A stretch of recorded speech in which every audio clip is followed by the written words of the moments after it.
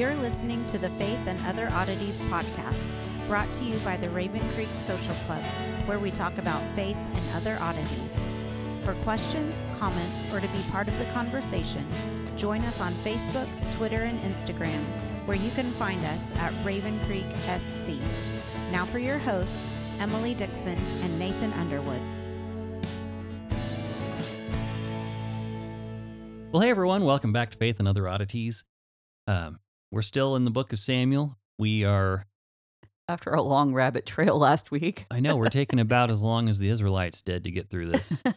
So Stick with us for another 40 days. So anyway, but we just got, we got introduced to Goliath the week before. Then David came on scene and started doing David stuff. And then Saul started doing Saul stuff, and that's about where we left it, right? Yeah, pretty much. David had basically decided he couldn't wear Saul's armor, that not only can he not wear Saul's armor, he cannot even look like Saul. He's got to be somebody completely different and who he is. And so we talked a lot about that and how that could play out in today's church settings. And so if you want a lot of opinion, go back and listen to last week. A whole bunch of opinion last week. A lot more than typical. So Yeah. Maybe we'll stay on track this week, but I'm not promising not making anything. any guarantees. We just had lunch, so we're a little sleepy. A little more subdued. Yeah, that was the problem. We hadn't had our Snickers, so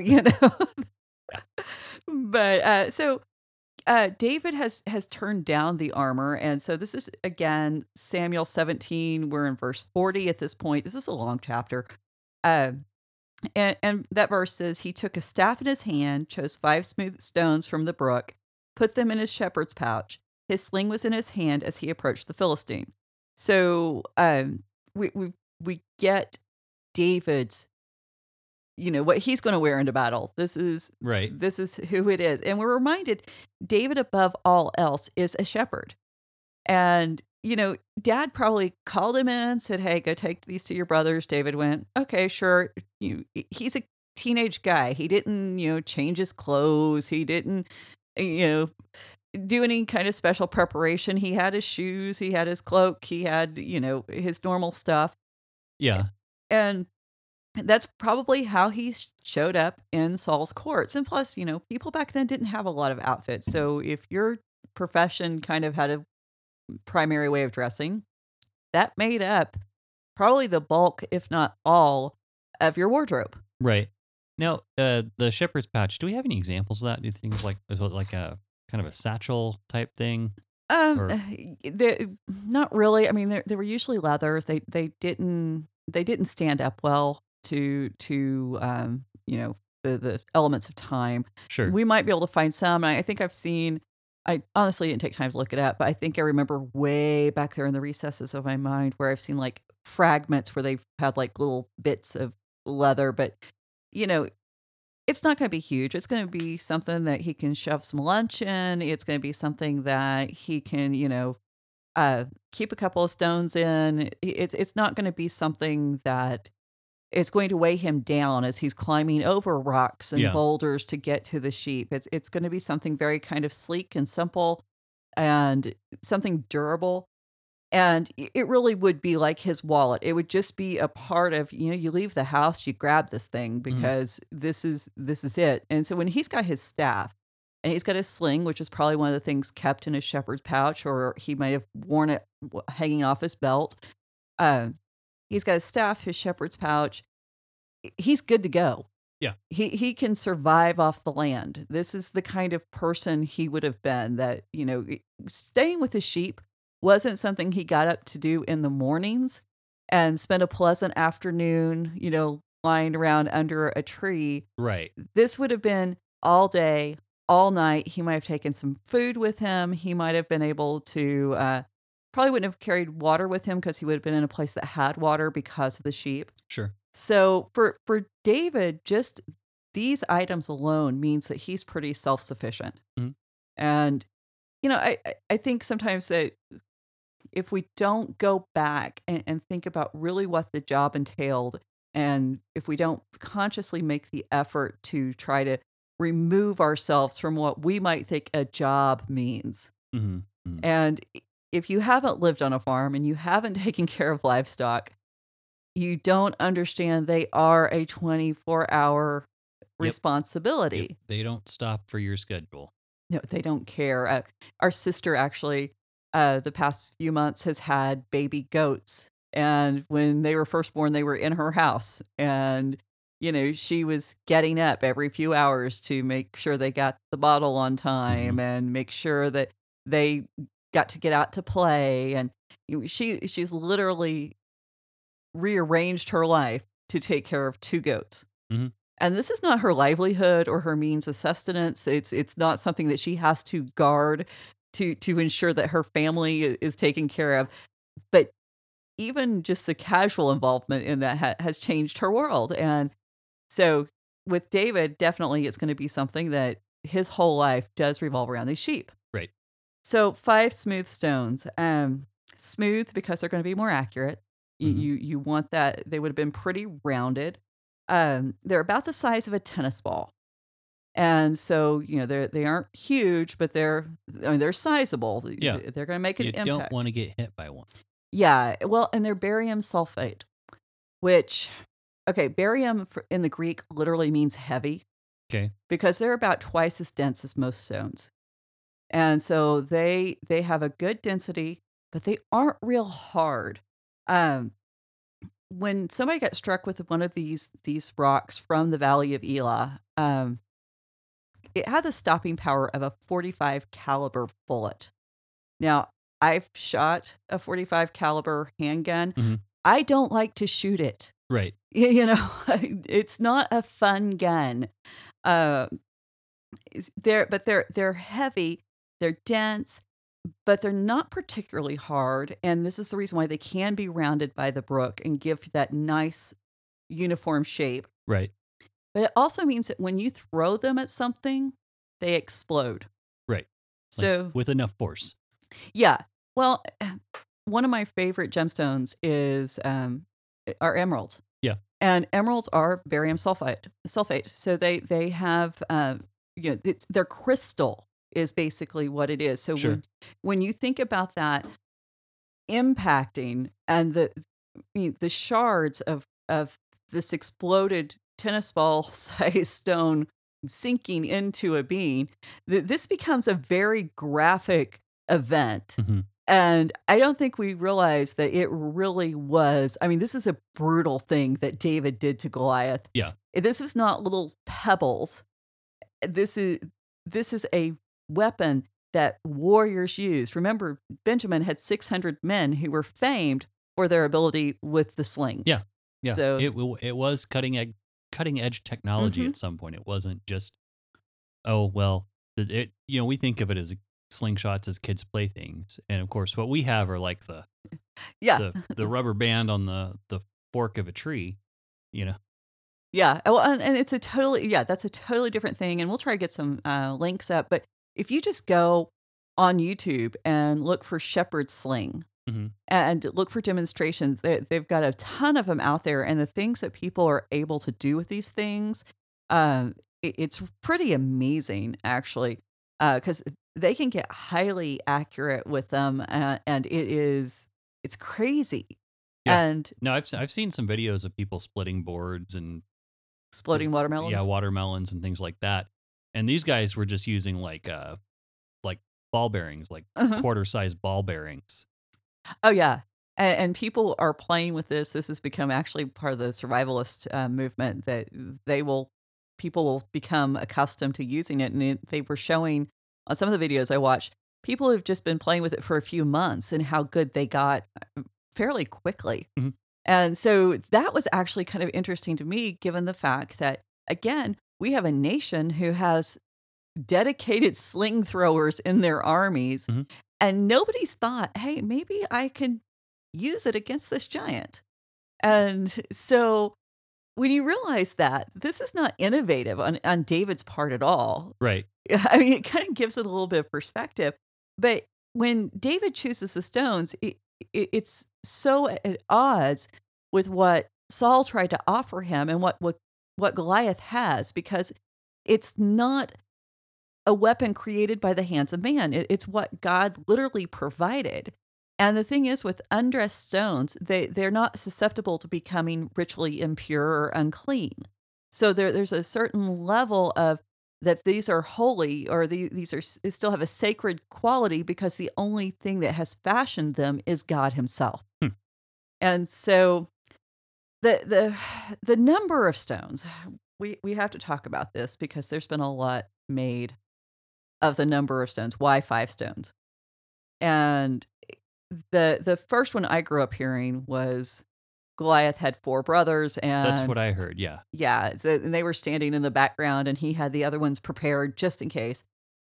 There's no mention of Goliath's brother in this passage. Right. So that's Iffy. iffy. Yeah, they're kind of, whatever. The rabbis, of course, he took one for each of the 5 books of the Torah Oh, yeah. because that Of was course. what he's thinking. Yeah. I mean, why Uh, wouldn't you? Every time I pick up a rock, no. Maybe I should start applying that to how I buy musical gear. You could probably get by. See, you can make the Bible do anything you want if you try hard enough, I'd have people. some more guitars. Yeah. I don't think your wife's gonna let that one. Yeah, I think she'd see right through that. Yeah, one. she'd be like, "Yeah, not buying that one." So, but I do like this one. I had not heard of this one. I'm not ascribing to it, but some of these things I share, they're just they amuse me. Okay, Yeah. and so David was honoring 5 people who'd been dishonored by the Philistines. One, of course, is God. hmm Uh, the Saul. other, actually, Aaron, whose descendants, Hophni and Phinehas, were killed by Oh, yeah, Goliath. Okay. Abraham, Isaac, and Jacob. So again, I don't think David's thinking this hard. I don't know how you get there. You have to be a rabbi. Uh, You know? Okay. I mean, I guess so. Yeah.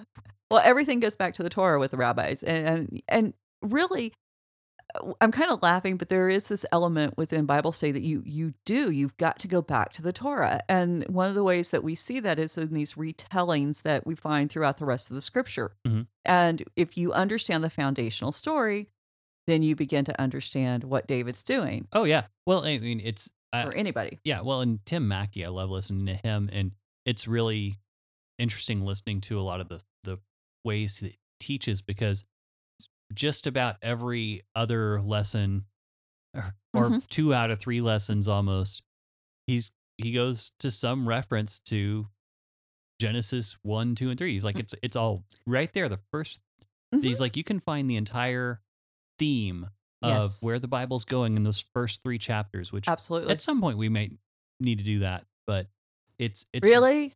Can we? Please? yeah. Well, we'll get there. I mean, Yeah, Lord willing. that's my candy. Yeah, Genesis is just it's a phenomenal book, and I love it. But in my way of thinking, probably, and again, I can be wrong, so I'm gonna 5 1-pound stones pretty much fills up probably what his shepherd pouch would carry. Yeah. I mean, and he's not wanting to weigh himself down. You mean not everything has to have a miraculous meaning? No, actually, Sometimes it's just practical. sometimes it is, and because I mean, these stones, like I said, they're about 1 pound each, and if you got a leather pouch, and you're going to be, David assumes that he's probably going to be able to walk out there and take care of this pretty quickly, but he's not going to want to weigh himself down with anything unnecessary. hmm They're going to meet in the valley. There's more stones laying around, so he knows he can replenish them quickly. hmm And so, he's prudent. Yeah. He's a pretty smart guy. So, verses 41 through 42, Goliath moves to the battlefield. He's got a shield bearer in front of him, and he's offended when he sees David come out. David's just too young. He's too pretty. The Goliath can't see him as a real threat. And the contrast is set up so well because you got David going out seemingly alone, and here's Goliath with his armor bearer in front of him. And remember, this is the full body shield that the Mhm. armor bearer would. So the armor bearer is not a puny little guy. And there's going to be a fight even to get to Goliath if David were to confront him, hand to hand combat, that he would actually have to get through the armor bearer first. So, Goliath has kind of set this up as, oh, yeah, we're going to have this fight. But then he brings another guy to the battle. And, he's not fighting fair. He never is. And so Goliath in verse 43, he gets frustrated. He says, "Am I a dog that you should come to me with sticks?" So he probably saw David's staff, and he probably saw David's sling, which would have been hanging, and he probably didn't realize exactly what it was that David was coming at him with. And the stones are still in the pouch. He Mhm. doesn't see the real weapon yet. Mhm. And it says that the Philistine cursed David by his gods. And Goliath challenges says, "Come to me, and I will give your flesh to the birds of the air and the beasts of the field." So there's this we've got this direct quote from Goliath about what he wants to do, Mhm. but he cursed David by his gods. We don't have what the curses are, and we don't have the gods named. Right. This is a slight. We don't the author doesn't care who the gods are. Yeah. It- We're not even going to name them. They were Yeah. that insignificant compared to Yahweh. And the curses, who cares? Because they're not going to be fulfilled. Now, who is Goliath referring to?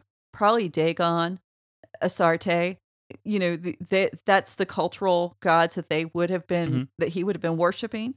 It doesn't matter. And the thing is, this is sealing Goliath's fate. If what had come before was not enough to totally condemn this guy, this is sealing Goliath's fate, because God had specifically said in the Torah and to Abraham, "I will curse those who curse you and bless those who bless you." So Goliath has called down the full weight of God's promises upon himself. And so before this, he had defied the armies and brought reproach, but there was Mhm. still that element of truth in what he was saying. Right. So now there's no backing up, and in these curses, the prescribed punishment is in Leviticus 24:16. Whoever blasphemes God, whether they are an Israelite or a sojourner in the land, they deserve to be stoned. And so And David's just really efficient at it. yeah, in ways that you normally don't see. And I don't that's know why I'm laughing. It's not really funny, but no, well, it kind of is, because we don't think of it as being a ritual, uh, you know, uh, observation of the Torah. We see it as a battle, but the thing is, the defense of God's word and the defense of God's nation is keeping the Torah. yeah. See, I hadn't even made that connection that it was a stoning, because it technically was. Yeah, I didn't until I went back through this, and this again. Read what's on the page. Think about it. Don't just blow by it. Um, But yeah, when Goliath, when he says, "Hey, I'm gonna leave your body for the birds and the beast," this is to be humiliation. Yeah, that's a common one that I've seen in a lot of different writings, that Well, not we've just talked biblical about writings, that leaving people out in the field for the birds to eat, that's basically cursing them in a lot of cultures, cursing their spirits to wander. Yeah. It's pretty shaking. Well, and consider that Goliath, he's from a culture of ancestor worship, and that when the spirits of his family, they literally did live on. Why? Because his family, their spirits were the demons. Because the spirits of the departed Nephilim, this is the people that are the beings that inhabited his pantheon of gods as a Philistine and as one of the Rephaim. Hmm. And so whenever you've got spirits of your dead ancestors, how do you honor them? Well, you honor them by making sure that the corpse in the tomb receive offerings. They Mhm. keep you give gifts of food, and you give drinks, and you give things that they like. All of these things that come along with ancestor worship. But you cannot sustain one of these spirits if there's no place of burial to return to do these ritual obligations. Mhm. And so the fact that anybody would do this would be like, we want you to be we want your existence to be wiped out. Yeah. Who you are as a person doesn't even deserve to exist. And now, burying the dead is not just a big deal within the Philistine culture. It's a big deal within biblical culture. We have several accounts of burials in the Torah. It's interesting that many of the accounts of burials in the Torah are women, and to make sure that women are buried. Right. Now, First Kings, David and his troops are going to make a special trip into Edom to bury the fallen warriors from that battle. And in Ezekiel 39, Israel goes and buries the bodies from the battle with Gog. And, the human body was created in the image of God, and it housed the Spirit of God because God breathed into Adam. So therefore, the human body is sacred. And so you don't dishonor the image of God by failing to honor the body. Now, do you have to keep the body fed and, with all of these offerings like in other religions? No. But you would still honor them by making sure that they weren't left exposed and humiliated. And anytime one of the enemies of Israel, their bodies were left on, out for the elements to take care of, they were a particularly vile and evil enemy. And I should have actually looked it up. It just didn't occur to me until right this moment.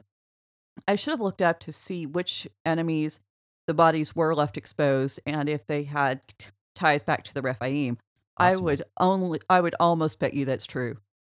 I mean, that's my gut. Let's not go gambling with the Bible. Well, okay. That feels wrong. All right, fine.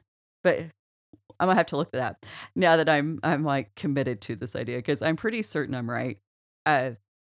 And that's the other thing with familiarity. You kind of start getting those hunches, and it's less about learning something new, as confirming some of the things that are in your back of your head. And then when it clicks, it's like, oh yeah, I'm pretty certain. But yeah, don't quote me yet. Quote me whenever we come back around to this. So, okay. Verses 45 through 47. I'm going to read. This is David's speech to Goliath, and I just want to read what he says because he says some interesting things. Then David said to the Philistine, "You come to me with a sword and with a spear and with a javelin, but I come to you in the name of the Lord of hosts and the God of the armies of Israel, who you have defied. This day the Lord will deliver you into my hand, and I will strike you down and cut off your head, and I will give your dead bodies. I will give the dead bodies of the host of Philistines to this day to the birds of the air and the wild beasts of the earth, that all the earth may know there is a God in Israel, and the assembly may know that the Lord saves not with the sword and the spear, for the battle is the Lord's, and he will give you into our hands." Yes. Goliath, well, I'm going to give you to the birds and the beast. I'm going to give you to the birds and the beast. Well, and he ups the ante. Yeah. David flat out lets you know, I have no intention of keeping with this idea of this champion's battle. When I get done, you're all going to die. Right. It's not enough that I'm going to kill you. I'm going to take out everyone who's with you. Yeah. I mean, that's confidence. And he lists Goliath's weapons, and he says, "Hey, yeah, I get that you think this is what you've got, and look at you, big bad Goliath." It's David's taunt in return, and he's not unaware or naive about what he's against. Yeah, it's like, you're this big tough guy. You need all this stuff to come after one little kid. Yeah. Oh, yeah. David's kind of full of himself a little bit, but when you're going to be in these kind of situations, you need a little extra dose of confidence. Need some confidence for the situation. Yes. This is not a good time to be doubting yourself or God. But what's really interesting is he's not concerned with what Goliath has brought to the battle. He's concerned with who's in the battle. And he says, "I come in the name of the Lord of the host." Now, so great about this. We've talked about this. This is the name for God whenever we're referring to God leading the armies of God, the heavenly armies and the physical armies. But the first time we heard this title in all of the Bible was 1 Samuel 1:13, and it comes from Hannah's song and from her prayer, in 1:11. And she's the first person to say this. Now, Hannah, the barren woman who was a nobody in the house of Shiloh at the tabernacle there at Shiloh, her prayer, not even her prophecy, her prayer becomes one of the defining things in David's reign. That's huge. Yeah.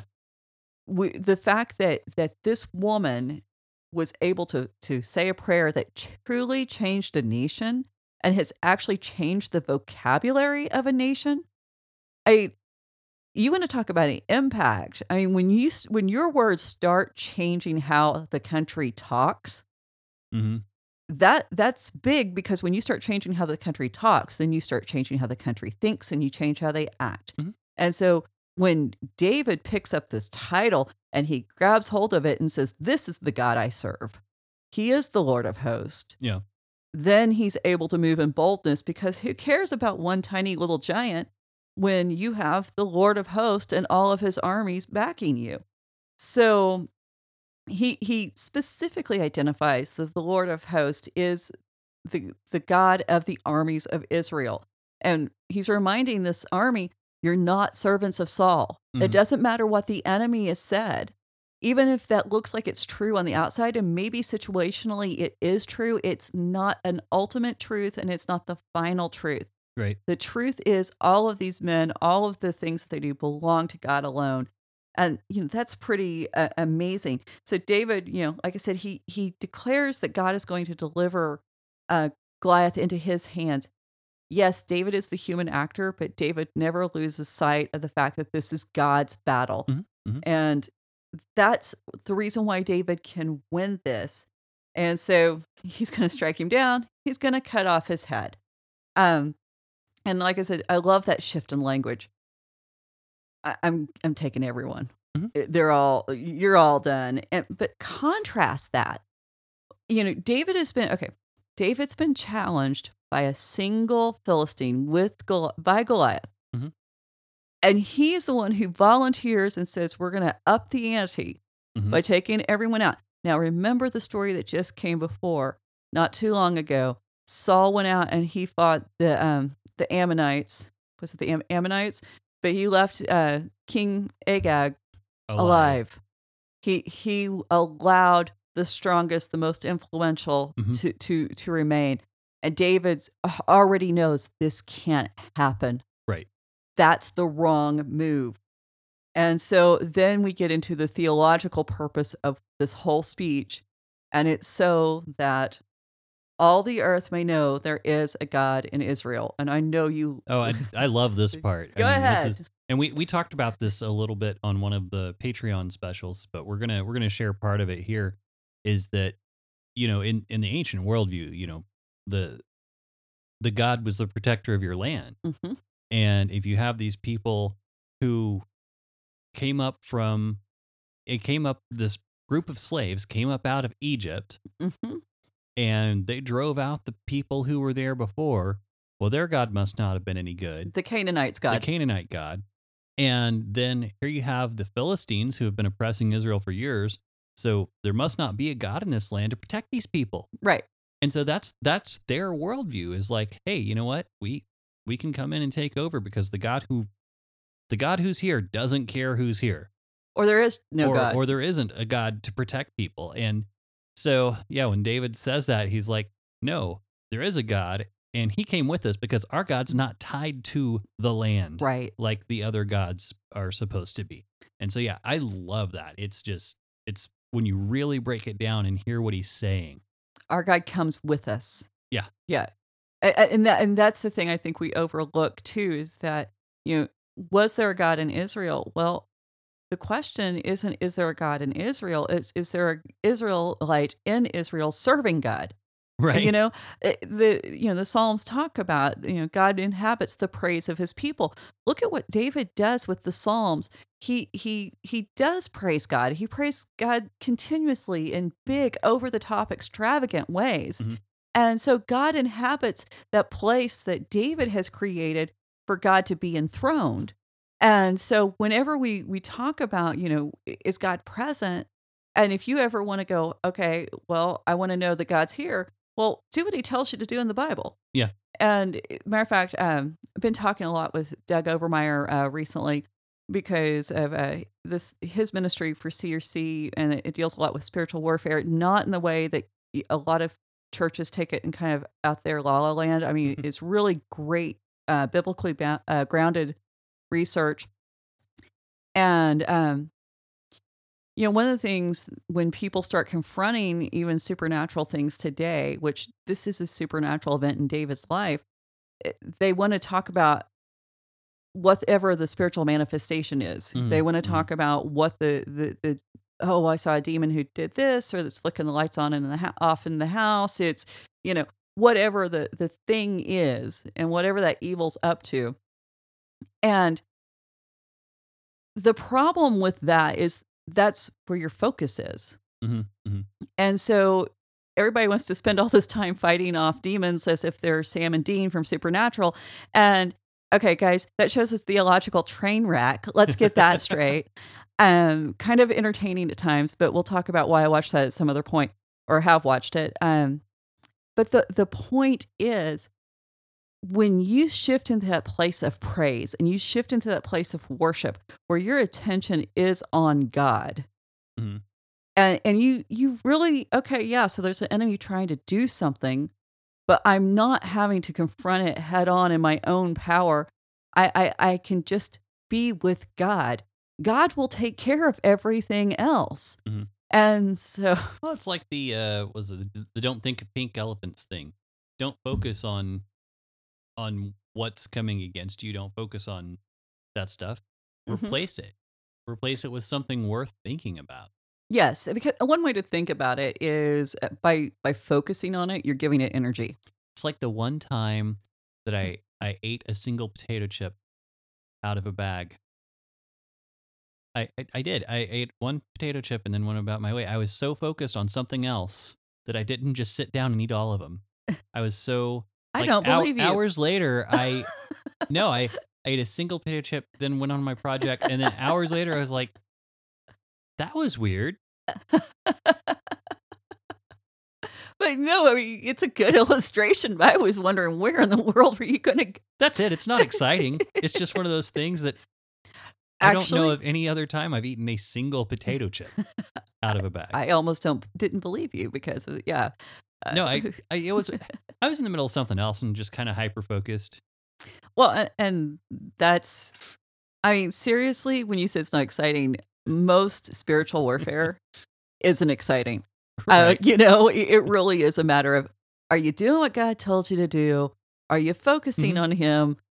You can cut down on 90% of any kind of spiritual issues you might have in your life if you do those two things. Yeah. It really is that simple.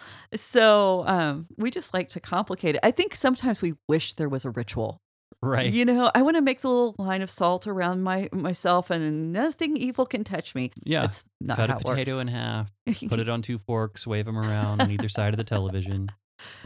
You can't tell that story. Anyway, that's a whole nother one. But for an extra $5 on Patreon, Nathan will tell you the story. I'll tell you that. No, we're kidding. But yeah, no, but Saul, that's the thing. Saul is so focused on the enemy, and we saw that. And I think his allowing King Agag to live shows you how much he was focused on the enemy. And, I'm even going to bring him into my house. I'm going to, and David's not having any of that. And so David stands really at odds with the status quo in so many ways. And this buildup to this battle has shown us that. And even the fact that he's going to repeat Hannah's words, and he's going to say, I align with this outsider, this one who didn't fit, and this one who defied all the odds. That's huge. So all this assembly may know, everyone here, the Israelites need to remember there's a God in Israel. The Philistines need to get it straight, or else they're going to get killed. And that's the other thing with all of these battles that people forget. If the people left, the Israelites didn't pursue them. It stopped when they left the land. Mhm. And so if they, want to save themselves, get out of Israel. Yeah. It's that simple. Very simple. Yeah. Yeah, well, and that's the problem. We went, like I said, overcomplicate it. But David doesn't have a sword. He doesn't have a spear. He has what literally belongs to God alone. These rocks only belong to God, Mhm. and they were created by God. And the fact that David uses something that is God's alone to defeat an enemy who thinks they can manufacture ways to destroy God's people is a huge statement in and of itself. And David's really confident of this victory because he's not seeking his own victory. He's seeking a victory on behalf of God. Mhm. So we shouldn't forget, and we've already talked about this, but it's in my notes, so I'm going to go through it this way just to make sure Gotcha. we don't miss it. Goliath is a Rephaim. Mhm. Okay. I can't drive that home enough because everybody wants to take this out and make it some kind of, he was just a big guy. He was not just a big guy. Right. He is a supernatural enemy. He's the same guy that would have been related to the giants in the conquest of Canaan whenever the spies came back and said, we look like grasshoppers in front of them. Right. And, he was somebody who was scary. He's partially supernatural in origin, spiritual in origin. He belongs to a race that produced what the Bible calls the mighty men of old, the men of renown. These would have been men like the Greek heroes and the demigods, Mhm. the same lines. And now, literally, we're with Goliath. We're in that same time period as the Battle of Troy, as Menelaus, as Achilles. And that's who David is facing here. It's not just a really good warrior. And David recognizes that as a man, he's wholly inadequate to face this battle. And I feel like I'm saying this a lot over the last few episodes, but so often we have told this where it is about a man who's just overly confident and Mhm. sure that he can hit it. No. So it's not what's going on. And so he goes into battle with God. And unlike the nation of Israel, who's been sitting back for 40 days watching everything, just like those 10 spies who's like, we can't do it. Yeah. So they wind up for 40 years in the desert. David is Caleb. David is other guy, Caleb and Benjamin. No, not Joshua. Joshua. That one. Yeah, David. He's like, let's do Too many this. names. Yeah, let's do this. We can go out and we can win. We can defeat them. And David runs into the battlefield, and David shows what the nation of Israel should have done, Mhm. who they should have been Mhm. in that moment, as well as this moment. And because of this, David is going to he's going to experience the deliverance that he had said is going to happen. And at the same time, what's really interesting to me is, David's ability was sharpened and honed in the wilderness. David's already had his wilderness time. This is the reason why he can step forward and say it's time to conquer. Mhm. And I think we forget that David spent that time in the wilderness where he did, that's where he started composing these psalms. That's where he began learning how to play the lyre and began to engage in that expression. And now it's time to move into battle. And so, of course, this foreshadows that time that Jesus is going to spend 40 days in the wilderness.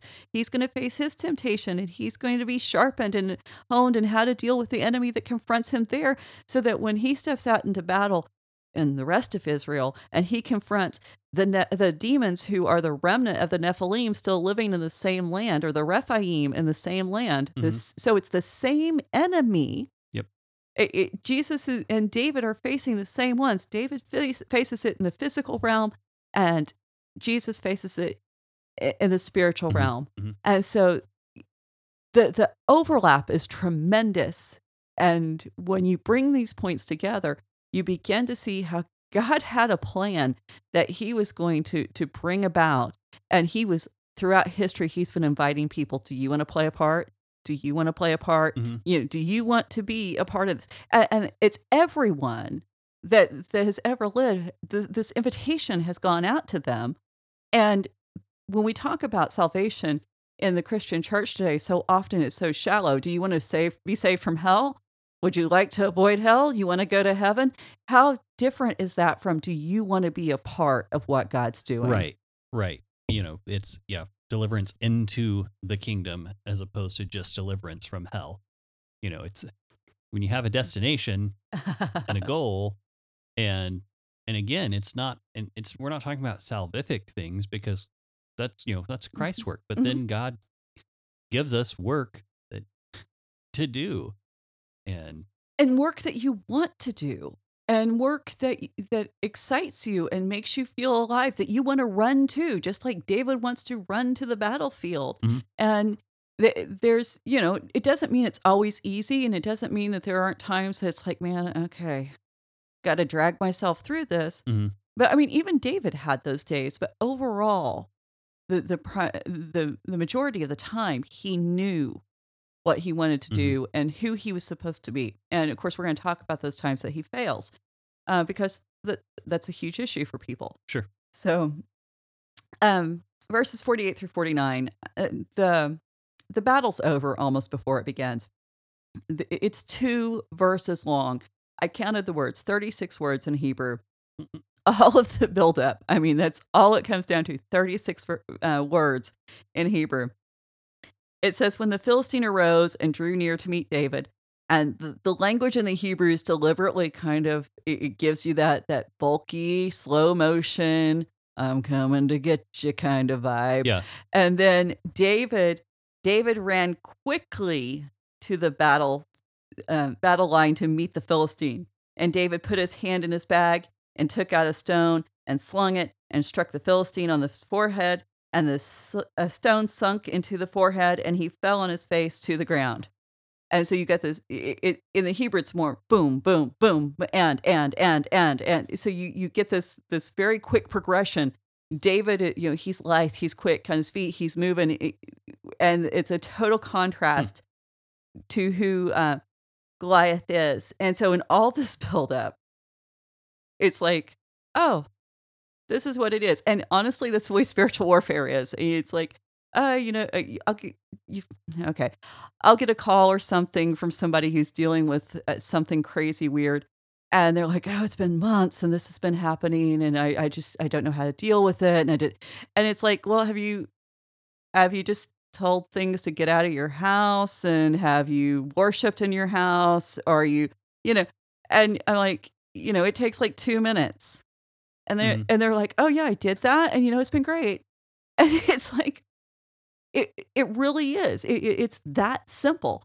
And so it's obedience and doing what you're told to do.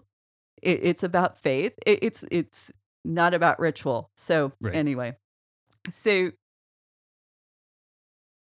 we've got this rapid list of things that David does, and then we get these wonderful details. The stone sinks into Goliath's forehead, and he falls on his face to the ground. So again, when you've got details, stop and pay attention to them, because the Bible doesn't just include weird details for no reason. Sure. So number 1, the face is the only part of his body that's exposed, which is a little lesson in itself. When evil is unmasked, it usually is vulnerable, and that's when it's most easily destroyed. Fair enough. Now, remember, that stone had the stopping power of a .45 caliber bullet. And so the fact that it had that kind of stopping power, it's the size of a tennis ball hitting this guy straight square in the face. Mm-hmm. Physics would dictate that he go backwards and not forward. So even the fact that he falls forward, it is a little bit of a indication that God's got something to do with this. I was like literally looking up videos, watching people recreate, weapons testing with 45 bullets and shooting people, not people, but ballistic gel. Yes, and even ballistic gel shaped like a human being and things like that to see what would happen. Now, typically with a bullet, it goes through, so then you've got some other issues. But this was all right square in his face. And when you get hit by a projectile weapon like that, the energy of the throw that gets transferred into whatever it hits. Mhm. So the shock waves of all of these little fragments that it would have exploded into go through Goliath's skull and just basically turn his brain to jello, into mush. His brain is literally pummeled. And so this guy's dead quick. Mhm. And so the thing is about all this, the reason why it's important that we understand that falling to his face, and it is important that we got to go back to 1 Samuel 5:3. Mhm. It says, "And when the people of Ashdod arose the next day, Dagon had fallen face downward on the ground before the ark of the Lord." The same words in the Hebrew are found in both accounts. You got the Philistines. God is face down before the ark of the Lord. Now the Philistine is down before David. And what is David bringing into the battle? The same thing that the ark of the Lord had, which was the Spirit of God was Mhm. supposed to travel with it. And David is saying, God's coming with me. I don't need an ark. I don't need this thing. Hmm. Because God's alive, and this is a total opposite attitude than Hophni and Phinehas had in the beginning of Samuel, which led to the Ark of the Lord being captured to begin with. But also go back to Genesis 3. What's the promise to the serpent? He will eat the dust of the earth. Okay. So we have this connection, and the idea is that you're supposed to understand this is divine retribution. It's executed through the faithfulness of David, but the fact that God is the one who actually makes it happen. Mhm. And he's doing it because he's recreating ways that he has judged people and executed people and gods before. And when we talk about how God, he replays these themes so that we can identify, oh, this is where God's at, this is what he's doing, and this is consistent with his nature. Mhm. Just so that we can understand and catch the significance of the fact that God is present. Now,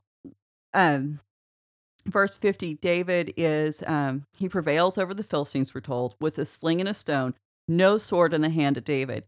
And the writer really wants you to know that David is not relying on man-made tools. Matter of fact, in verse 51, David unsheaths Goliath's sword to take his head off Mhm. because he doesn't have anything of his own. And so again, that ritual stoning has been carried out. So when David goes forward to cut off the head, we go back to 1 Samuel 5:4. Once again, the Philistines go into the temple of Dagon. Dagon's fallen over again. And this time his head has been cut off. Right. And so we're supposed to remember that. Now go back to Genesis 3:15. I will put enmity between you and the woman, and between your offspring and her offspring. Mhm. Remember, if the woman has children, Mhm. then the serpent, the Nakash here, that's evil entity, he also has children. Well, Mhm. Goliath is one of the Rephaim, so he's one of these children Mhm. of an offspring of intelligent evil, whether it's directly this being or not. The intelligent evil being manifest physically, and God's final promise: he shall bruise your head, and you shall bruise his heel. Goliath, again, we're back to that head language and the fact that evil's head, it has to be cut off, it has to be crushed, it has to be, it, you have to take off the head and take it out of the game plan. And that's what God promises to his believers. Hmm. I mean, it's There's a lot. I'm trying to figure out where the heel part of that comes in. Like, I follow you on the head yeah, language, but I'm yeah. just trying to figure out if that fits in here. Well, I think it's not explicit, but I think the fact that Israel's, for a moment that they're paralyzed by the Philistines. Okay. You So know, we're thinking, yeah, okay, so yeah, that would make sense. yeah, they just they can't seem to move, and so when you factor in all this stuff, I mean, you begin to see that there really is this imagery that's woven through all of the Bible Mhm. that says God's going to actually fulfill what He's doing, and so when we understand too that Goliath literally is the offspring of intelligent evil, Mhm. and David is the son of Eve. When you follow his bloodline all the way back, which of course we have in Chronicles, we can trace his bloodline all the way back to Adam and Eve. Sure. So he is fulfilling this Genesis 3 prophecy, not in the same way that Christ does, but he's giving us a taste. He's giving us a hint that this is what's on the horizon. It's going to be bigger. It's going to be better. It's going to be way more than we can present to you right now. Mhm. But this is what's on the way. And if this much is great, can you imagine how much more wonderful it's going to be when the real Messiah comes, when Right. the ultimate Messiah comes? So Isaiah 52 and 53, Israel and Judah rise up with a shout to chase the Philistines. And now this is a reversal of verse 24, because remember, whenever Goliath would come out, the Israelites would run away. Mhm. Mhm. And because David has stood up, he's taken a stand, and he's defeated Goliath. Now, instead of running away, now they're running to the battle. Mhm. Now, here's where Goliath's four brothers, I think, does do. Sorry, get my verb and subjects in agreement. Sure. Goliath's brothers do come in because Goliath wasn't the only giant that the Philistine army had. Right. And now the people are saying, "Hey, wait a minute, we actually have a chance." And they run after him, and they chase them as far as Ekron and Gath. Mhm. Now, Ekron was the final stop whenever the Ark of the Covenant was stolen by the Philistines. That was the final city, the final stop. Gath was the city right before that. And Gath is also the home of the Anakim. Mhm. So we also know from other Bible verses that they're giants. And so the wounded fell from Sharaim to the Philistine cities. So the whole area where this is happening is actually in the land of Judah. So this would have been David's hometown. Would have been where his family is from. And this would include the Philistine cities are located in land that had been promised to Judah. Mhm. Now, the people are emboldened at this point to chase the Philistines back this far, but they aren't willing to go past the status quo. They're like, you can live in this corner. We don't need to go any further because, we're okay with this arrangement. And we saw that with Samson. Sure. Just stay on your side and we're good. And of course, this isn't going to fly when David's king. Right. And all of the Philistines are going to be wiped out at that point. But verse 53, we're told that Israelites plunder the camp, and there's no prohibition against them plundering the camp. There's only certain times that they're not allowed to take things. But David takes the head of Goliath, and this is really strange. He takes the head of Goliath, and he takes it to Jerusalem. And the thing is, Jerusalem doesn't belong to Israel yet. When Judah came in and conquered the country, Jerusalem was the holdout.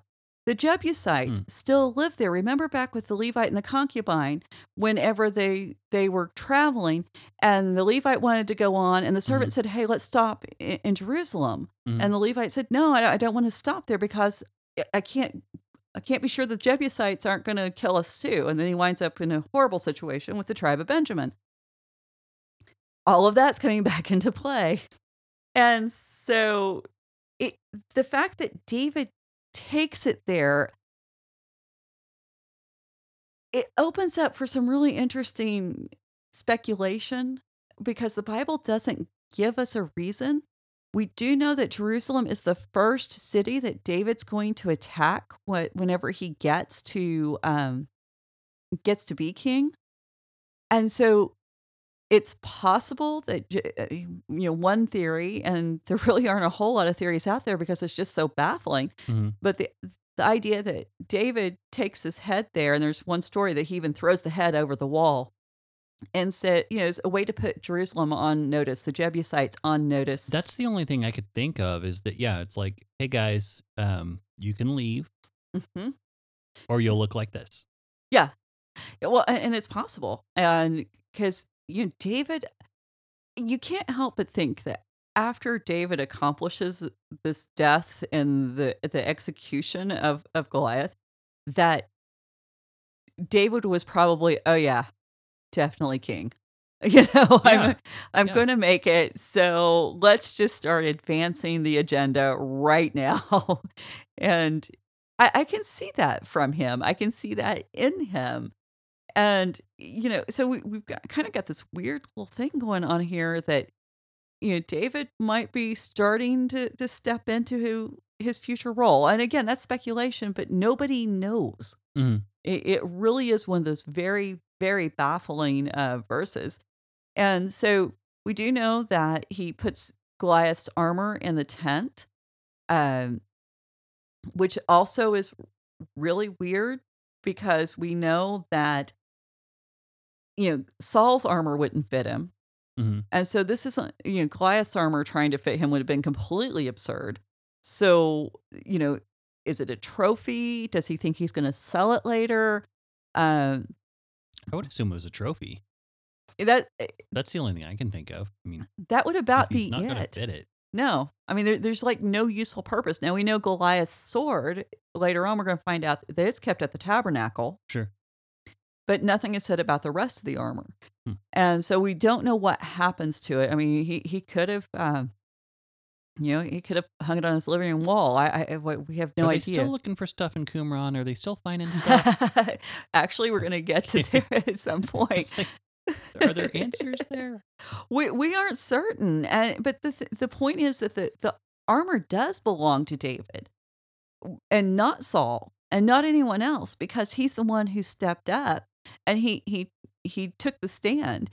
And whenever you defeat the enemy, whatever belonged to him now rightfully belongs to you. Mm-hmm. And so the fact that David was willing to do this is kind of huge, but the whole situation,